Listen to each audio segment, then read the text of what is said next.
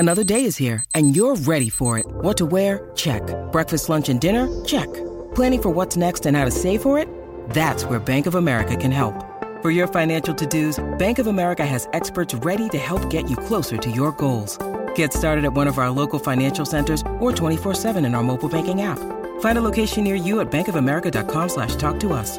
What would you like the power to do? Mobile banking requires downloading the app and is only available for select devices. Message and data rates may apply. Bank of America N.A., member FDIC.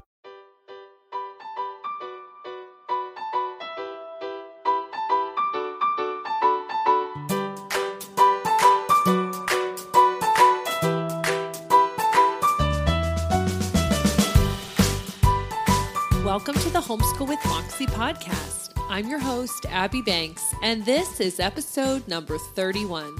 As a former classroom teacher, now homeschooling mom of 5, I love to equip and encourage other homeschool families. So stick around to learn how to homeschool with Moxie. It's about embracing your journey and finding your groove. Show notes for this episode can be found at 41more.com/31.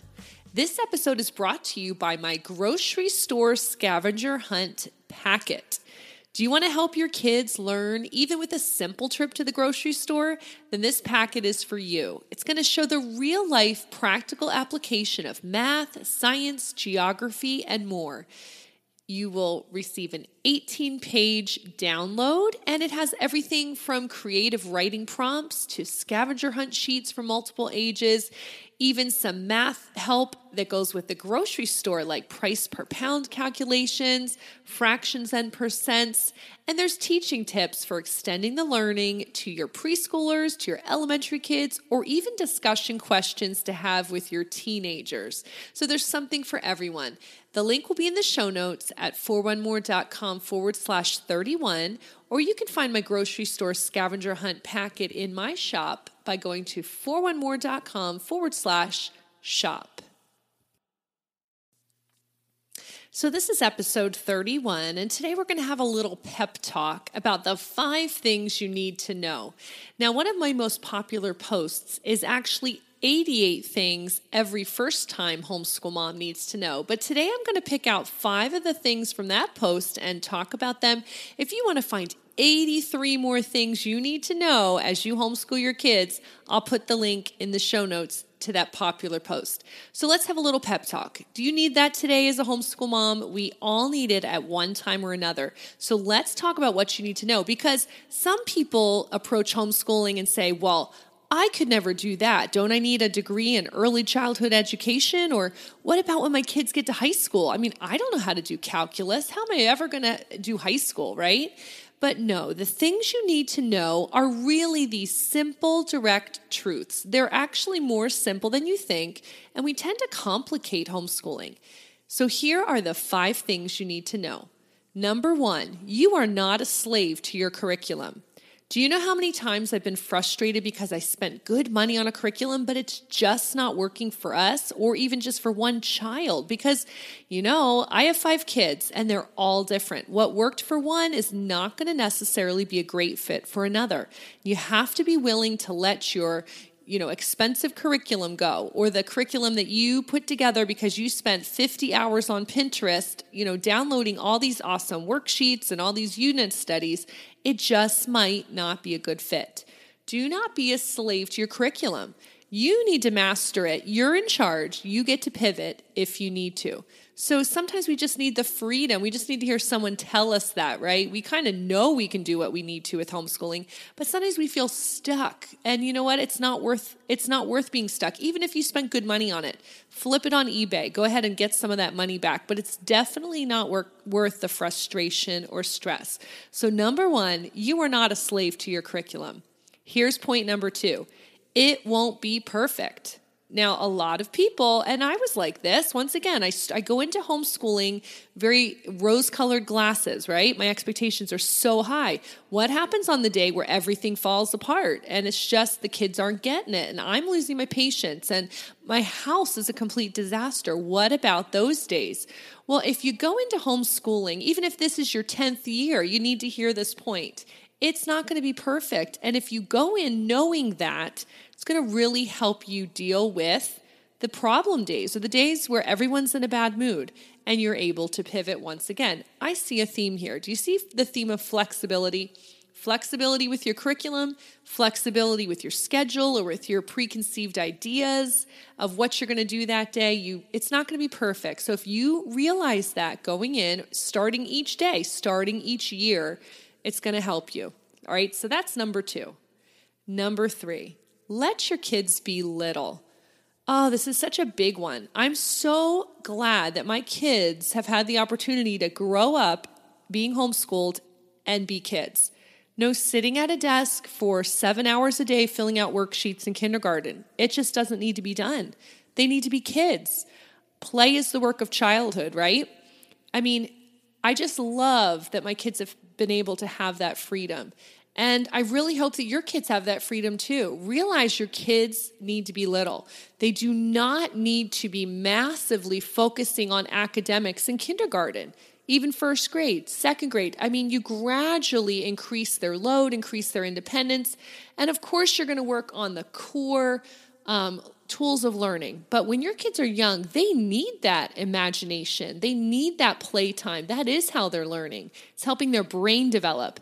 And it's so interesting. I'll link to some articles in the show notes where there's been research done with early childhood education. And even though they know that play is not just a waste. It's just not a frivolous thing to play when you're a young kid. It's actually helping develop those connections in your brain. But at the same time, our traditional school systems are ignoring the research, and they're doubling down on the standardized testing and the time spent in your desk doing worksheets. It's really crazy.